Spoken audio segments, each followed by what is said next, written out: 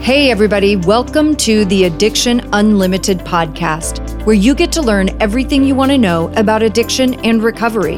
I'm your host, Angela Pugh, co-founder of Kansas City Recovery, life coach, and recovering alcoholic. To learn more about me, you can listen to episode 0 on your podcast app or find us on the web at addictionunlimited.com. Hello, my friends. Welcome to episode number 232 of the Addiction Unlimited podcast. I'm your coach, Angela Pugh. Thank you for hanging out with me today and spending some time with me. I appreciate you so much. I hope you're in our Facebook group with us too. We have great discussions in there, tons of support. It's totally private. So if you haven't joined us over there, you should definitely jump over and do that. We're going to do something a little bit different today.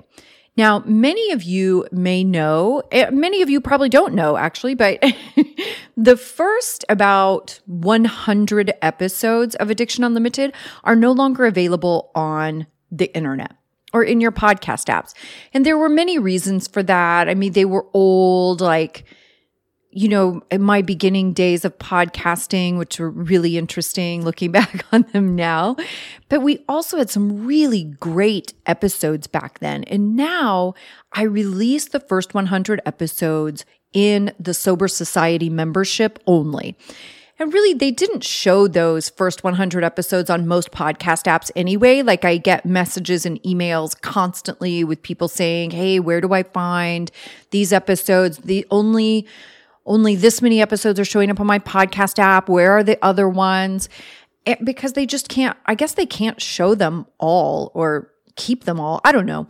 So I just made the executive decision to make that something that was available to my Sober Society members only. And I released them in there. They live in Sober Society membership, and I released different ones in different months according to whatever topics we're discussing that month. And then they have access to those.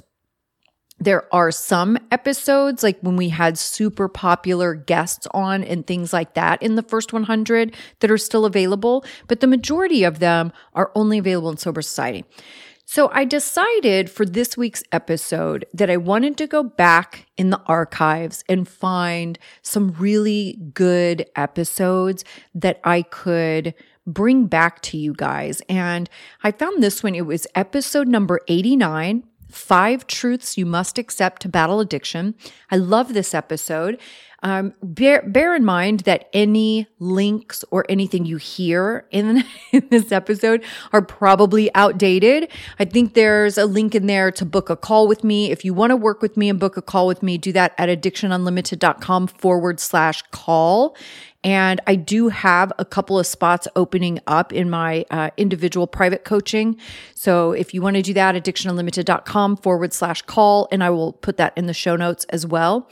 But if I talk about any other like promotional things, workshops, anything like that, just remember this episode is super old, so none of that stuff will apply. But always join us in the Facebook group. You can find us Addiction Unlimited.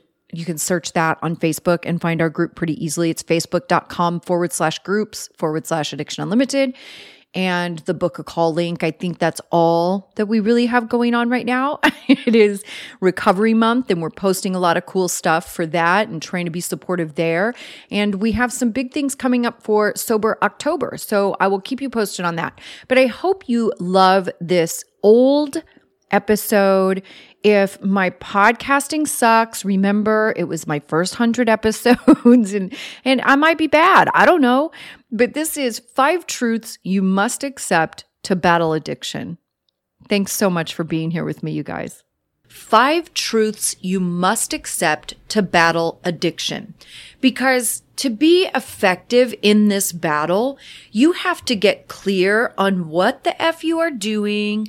If you are serious about making progress in anything, you have to get clear on your vision, have a plan, and it really needs to be on paper. My first lesson in the importance of writing things down was with my sponsor. He made me write everything out before I would call him to complain or vent about anything. And literally, when I called him, the first thing he asked me is, "Did you write it out?" And if my answer was no, he would just hang up. So I would go write it out. And of course, I would feel 1,000 times better. And then I'd call him back. And that may sound a bit harsh to you, but I knew he wasn't being mean or unkind in any way. He was just asking me to do something good and healthy for myself. And when he became my sponsor, he told me that this was a part of his process. And I agreed to that and committed to doing that work. All he was doing was holding me accountable to what I had already committed to. And this was a huge piece of my growth and a habit that I've continued for all these years. He was teaching me self-care and personal responsibility and how to take small actions to bring myself relief. He wasn't enabling me. He was making me follow through on my commitment. I had to learn to be independent rather than codependent because I was being lazy, really, and not writing it out. Or I wanted instant gratification by calling him and having him solve all my problems for me. That's what creates dependence. I couldn't be codependent and depend on him to give me relief. I had to learn to do things to solve my own problems, to depend on myself, to understand who I am and do the necessary things to make myself feel better, right? If he would have enabled me and took my calls without making me follow through with my responsibilities, then I would have continued to be lazy. I would have not learned how to care for myself, and I would have depended on him to solve everything for me. Instead, he gave me the tools, and he expected me to stand on my own and do the things I said I would do. He made me responsible for myself and my actions.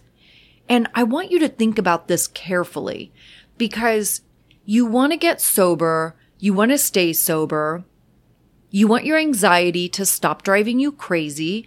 You want to stop worrying. You want to understand what your future will look like. You want all your relationships to get better. You want to feel better.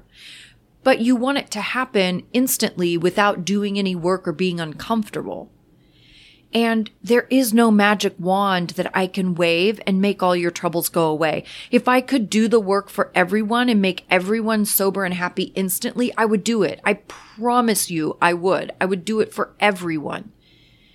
But as we live in reality, it doesn't actually work that way. There is no one big action you can take to magically be fixed.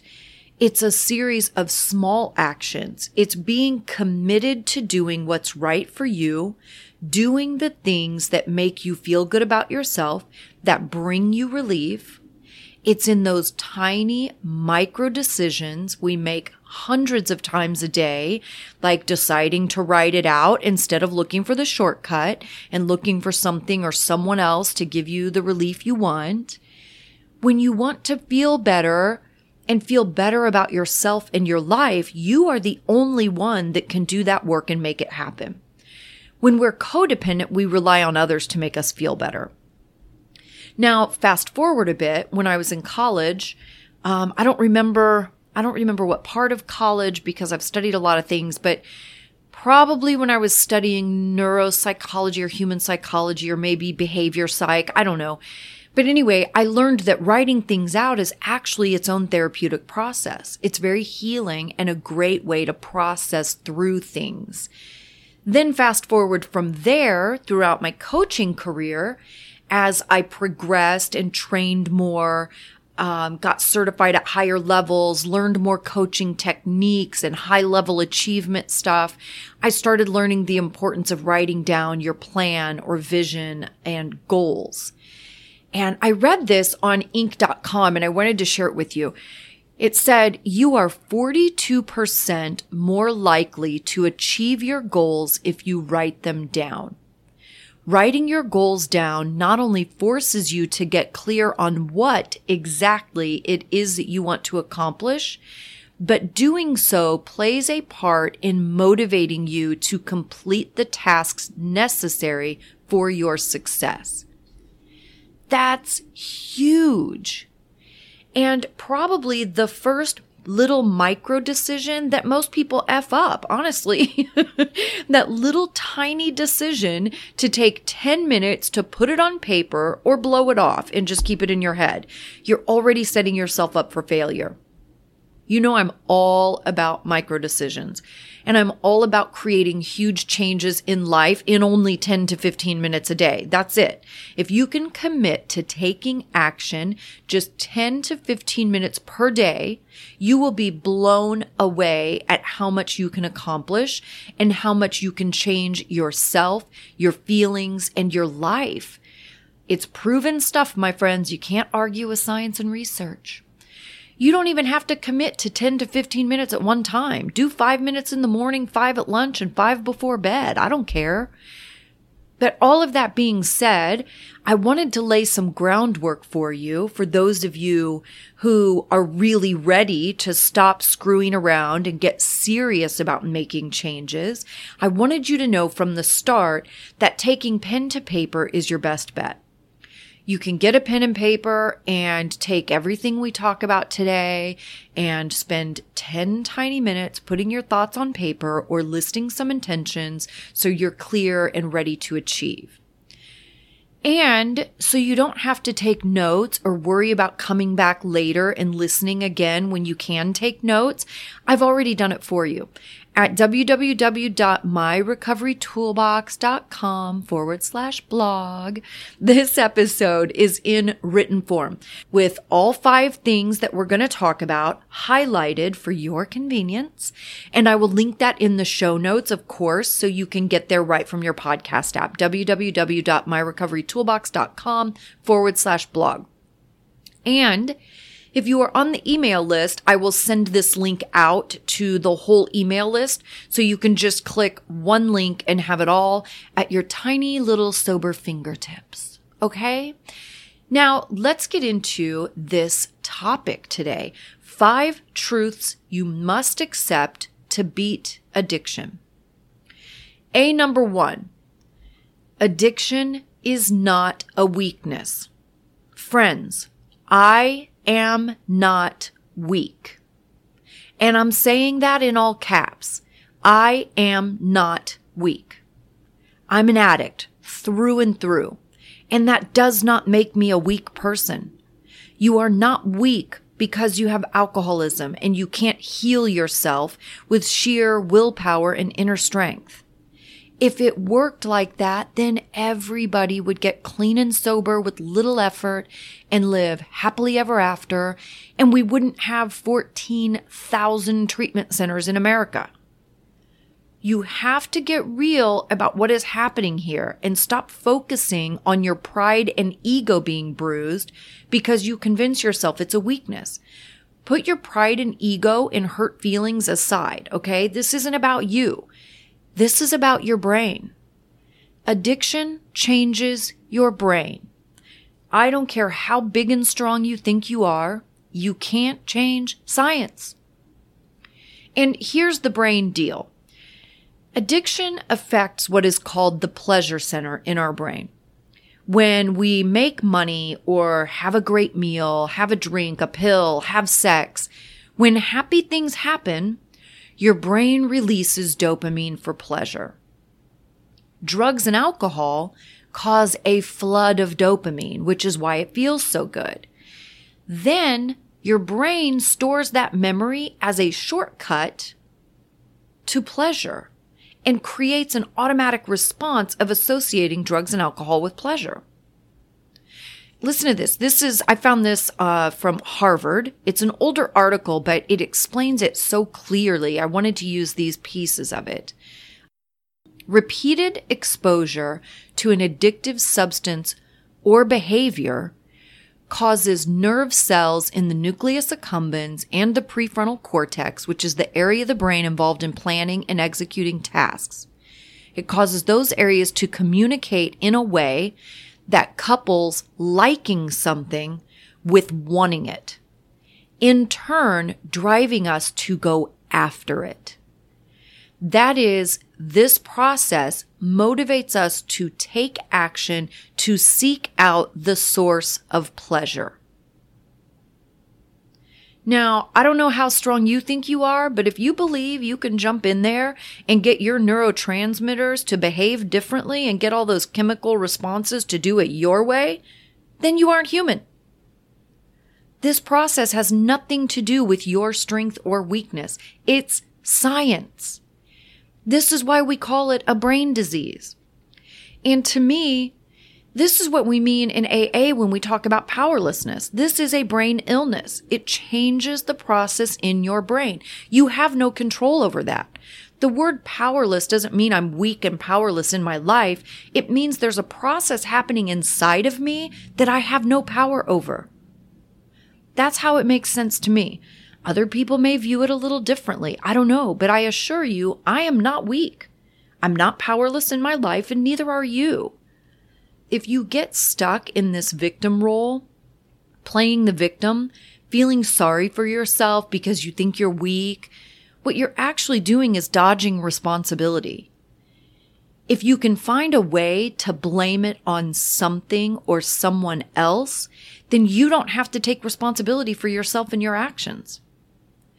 I took the actions that created my alcoholism by drinking alcohol for an extended period of time, which caused my brain to be hijacked because alcohol and drugs are poison. Okay? Truth bomb. I poisoned myself over and over again. You are poisoning yourself.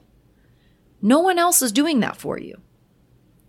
I took the actions that created my alcoholism, and now I have to take the actions to create my sobriety. The problem holding you back isn't alcoholism or being a weak human. Most of the time, it's just laziness. I truly believe 99% of the problem is laziness. You don't want to go to meetings of any sort. You don't want to tell anyone. You don't want to start journaling.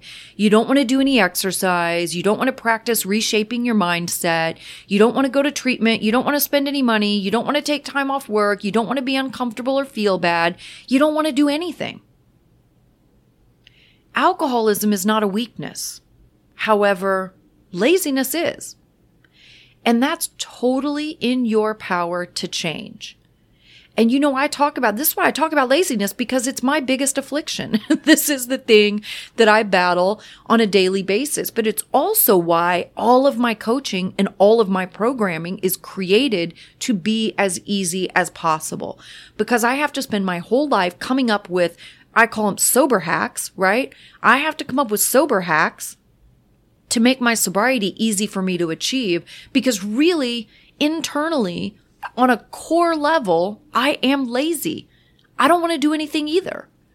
That's why I make it as easy as humanly possible for you. But being an addict is not a weakness. And sometimes it's kind of weird, because where I want to support you guys in your journey and getting through some of these challenging thoughts, at the same time, it's like when you're telling me that you feel like it's a weakness and something's wrong with you and you're defective, you're saying the same thing about me. And that's just simply not the truth. I am not weak. There is nothing weak about me. And I am an addict. So it's not a weakness, okay? Big number 2, loss of control. It doesn't matter if you drink 3 glasses of wine or a gigantic bottle of vodka. It doesn't matter if you drink once a year or 12 hours a day. When your drinking or drug use starts bugging you, when you're thinking about it more often, when you recognize you are doing it more than you want to, when you start putting rules around it, like, I'm only going to do it on the weekends. I'll only drink wine. I'll only drink after 5 p.m. I will only drink after the kids are in bed. I will have a glass of water between each cocktail. I'll only have 1 drink an hour. I will never drink hard alcohol, only beer and wine. Yada, yada, yada. You know all the rules we try to make, and we usually screw that up too. And I know that because you wouldn't be listening to a podcast and seeking knowledge if you were doing it in a healthy way. You have to get to a place that you understand this is no longer within your control. When you're making those rules and breaking them and disappointing yourself, it's because you have lost control. When you are trying desperately to control something, it's because you've already lost control. I bring this up because so many of you want to stop over drinking, but you don't want to commit to stopping completely. And it makes me sad, to be honest, because you have yourself on a merry-go-round where you're just going in circles and you end up in the exact spot where you started, still drinking too much, still not feeling good about it, still in the battle and doing things that embarrass you or disappoint you and your family and friends. And you will get nowhere because you don't want to admit you've lost control. Remember, it's science. You're trying to play a game you can't win. It's rigged inside your brain for you to lose. That's why I say to you all the time, you have to make a commitment to stop completely. Because when you have one drink, you set a brain response into action that takes you to the place you don't want to be. And that's not to say that it's impossible to control it every once in a while. Even I could control my drinking every once in a while, and I'm a raging drunk. But on those few times I controlled my drinking, there was a lot of energy and planning that went into controlling it. Like, I would make sure I didn't have any alcohol at home. Then I would wait until super late to go out, so I only had a couple of hours to drink. Then I may have even had someone else drive so I couldn't leave early and go to the liquor store. All of that just to make sure I didn't drink too much. Then I would talk about that one night to everyone. I would tell everybody how great I did. I only had a few drinks. I just wasn't feeling it that night. To create this picture that I was in control because I knew I wasn't. If you know you have lost control in the situation, stop denying it. This is a life or death situation, and you have to understand that. I know it has to be difficult for those of you who don't drink a ton like I did to understand that you are in a death trap, but I'm here to tell you, you are. You've probably already recognized how manipulative addiction is, how it preys on you and it makes you feel bad. It makes you lie and hide things, and it will continue to do that.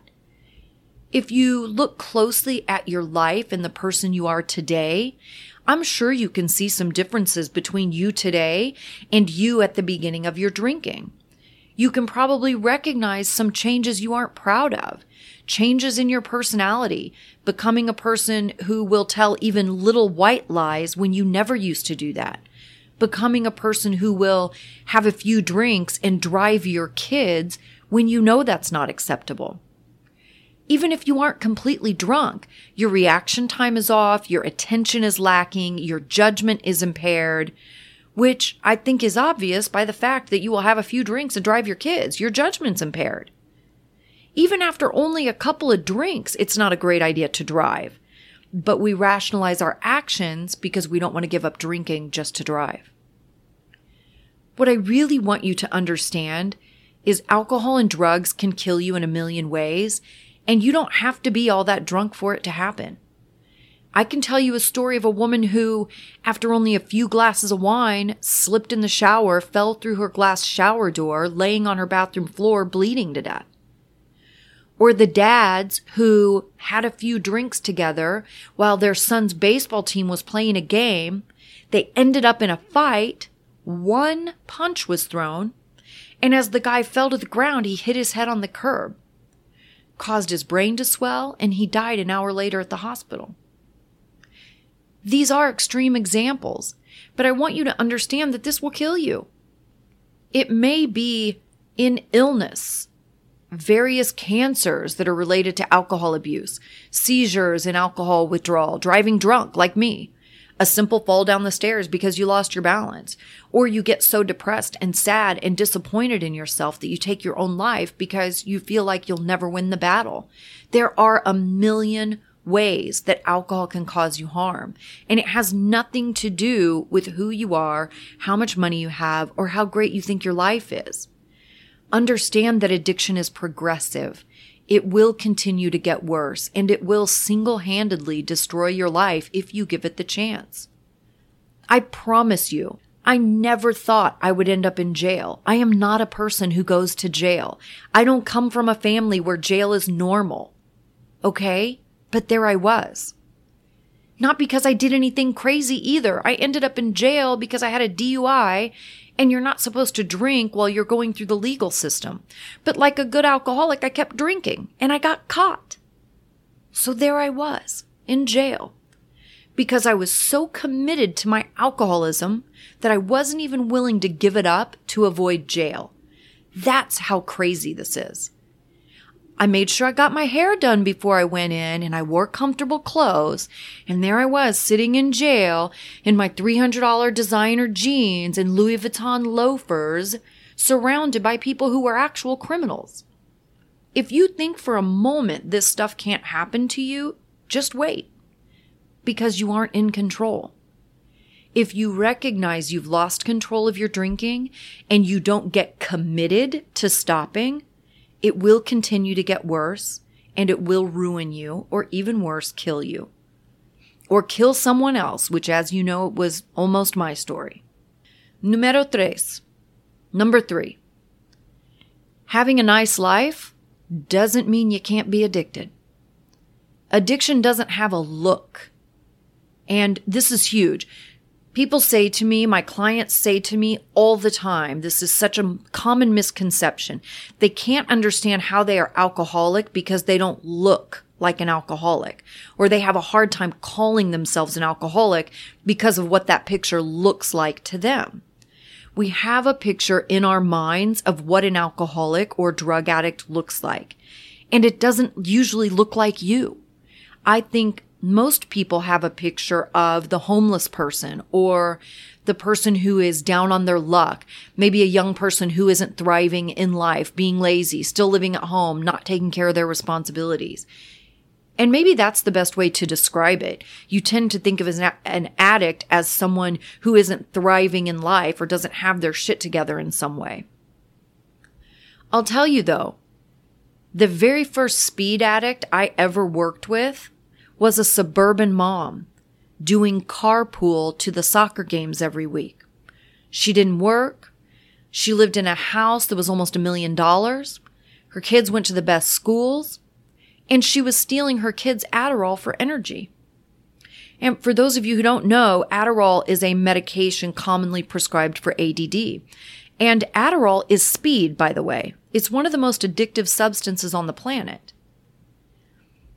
Or, another example, this whole wine mommy culture. If you think you're the only mom over drinking wine, you're sadly mistaken. I could also tell you about a business owner I worked with a long time ago, multimillionaire, crazy successful business, drove a $100,000 car, good-looking guy, gorgeous wife, who is like one of the sweetest, kindest people I've ever met. I love her. And he liked to disappear for days at a time, hiding out in motels, smoking crack with prostitutes. Having a nice life doesn't mean addiction will skip you. Look at all the celebrities who battle alcoholism and drug addiction, and gambling addiction, and sex addiction.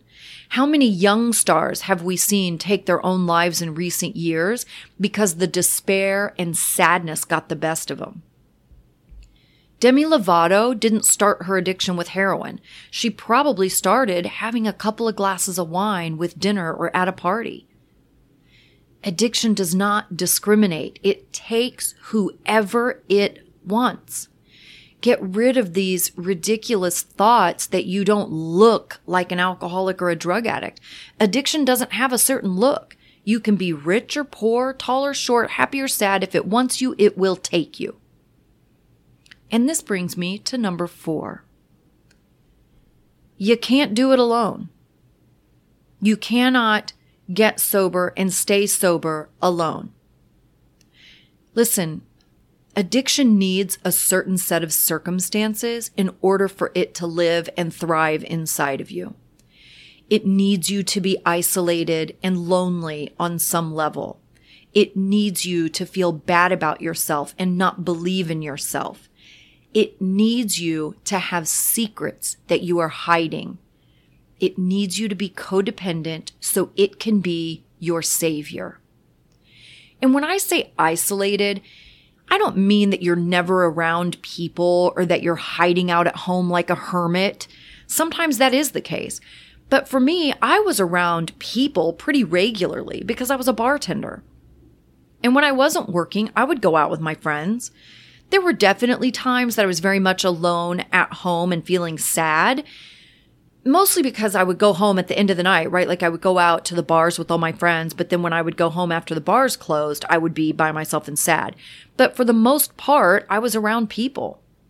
My isolation really was inside of me because I isolated myself from true connections.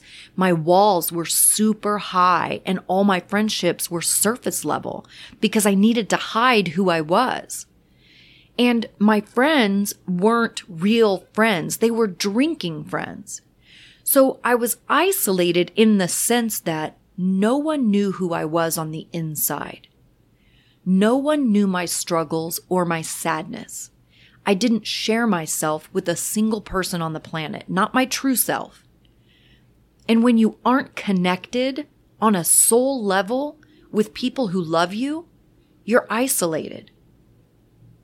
And for me, that changed once I went to AA, right? Where I got all that love and acceptance, and I knew it was safe in those rooms to really share who I was and to really share how sad I was on the inside, because every single person in that room knew that same sadness. And that's when I got real. And that's when I came out of isolation and I wasn't hiding myself. I couldn't do it alone. You have to have somebody, a few somebodies that know what you're doing, that know what you're going through, that can support you appropriately, that can create accountability for you, right? You can't do it alone, and there's no reason to. It's super lame and lonely and sad trying to do it by yourself. Last one, number 5. There is no one path to becoming addicted. Some people have major trauma and drink to escape. Some people have alcoholic or drug addict parents and they just follow in their footsteps. Some people have health problems or surgeries and they get pain meds, and that sends them down that road to addiction.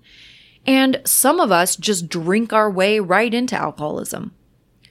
And others have mental health struggles that lead them to self-medicate, like anxiety, depression, and bipolar disorder. It's not uncommon to start doing something casually and have it eventually spiral out of control. Again, this goes back to the internal scientific process that's taking place in your brain. It doesn't matter if it's 2 drinks or 20. If you have them on a regular basis, your brain will be hijacked. Non-alcoholic people do not drink enough to ever think about their drinking. Non-alcoholic people do not think about whether or not there will be alcohol at a gathering they want to attend. They never think about how much alcohol will be there, or if they need to bring their own, or if they need to stash some so they don't run out. Non-alcoholic people do not plan events around alcohol. They don't spend a bunch of money on it, and they don't put rules on their drinking like we talked about earlier. And I promise you, non-alcoholic people will not drink anymore when they do something to embarrass themselves or their families or their partner. If they overdrink one night and do something crazy, they won't do it again. If they happen to get a DUI somehow, super rare, but if a non-alcoholic person got a DUI, it would be the only one because they will cut out drinking immediately. It's only addicted people that will continue partaking in substance even when it's causing problems. We keep drinking despite legal troubles. We continue to drink after we get into horrific fights with our spouses, or drive our kids when we're under the influence, or even after we miss an important meeting or a family event because we were drunk or hungover. Non-alcoholic people never wonder if they are alcoholic because they never think about alcohol, because they don't drink enough to wonder if they are drinking too much. And just like there is no one path to addiction, there's also not one path to recovery. There are certain things you have to do if you want to recover and be free from all the anxiety and drama and heartbreak of addiction. You have to make a commitment and be diligent in working on yourself even when you don't feel like it. You have to understand that we lack the ability to moderate, and that's why we can't have just one. And you have to share with a few trusted people exactly who you are and the decision you've made. You have to share yourself to create accountability and get love and support. Now, before we close, let's recap. 5 truths you must accept to battle addiction. 1, addiction is not a weakness. Number 2, you've lost control. Number 3, having a nice life doesn't mean you can't be addicted. I don't care how rich you are, living in the right zip code, you've got the house, you've got the look, you wear the right clothes. I don't care. If addiction wants you, it's going to take you. You can't do it alone. Stop isolating yourself, people. Stop hiding from who you are. Find some people you trust and love and that trust and love you, and let's get this thing handled, okay? Stop trying to do it alone. And number 5, there's no one path to becoming addicted. Again, if you are listening to this and wishing you could take some notes, I've already done it for you. You can get it at www.myrecoverytoolbox.com/blog, and I will link that in the show notes so you can get it right from your podcast app. And for those of you who want more support and you're ready to take big steps and get off this roller coaster ride of clean and relapse, sober and relapse, making promises to yourself, then breaking them, you can always work with me directly, and I will link that in the show notes as well. And remember too, we just did our first round of updates on the Recovery Starter Kit. So if you already own the Recovery Starter Kit, it's a great time to go back through it, get yourself back on track, get yourself some new accountability, just go through that program again, do a little reboot and reset and recharge. And if you're interested in the starter kit, definitely jump over there and grab it at www.myrecoverytoolbox.com. I'll link that in the show notes as well. But you have lifetime access to that product. It's super inexpensive, and you will have it forever as I consistently update it. I'll always update it as I learn new tools and techniques and new research. So it will kind of always consistently be a new product, totally worth the money. It's so cheap, you guys, and you have it forever. It's a great tool to use forever and ever and ever. So that's all I've got for today. I hope you love this episode. I hope there's a lot of great information. Again, don't worry about grabbing a pen and paper and listening to it again if you don't want to take notes. Just jump over there and grab that on the blog. I'll link it in the show notes. I hope you're having a fantastic day. Thank you again for spending some time with me, and I will see you next week. You've reached the end of another great episode of the Addiction Unlimited podcast. Candid and honest conversation about addiction and recovery. Be sure to visit us at addictionunlimited.com to join the conversation and access show notes and links to everything we talked about. Love this episode? Please take 30 seconds to subscribe, rate, and review on iTunes to help us improve and give you the information you want. Thanks for listening. See you next week.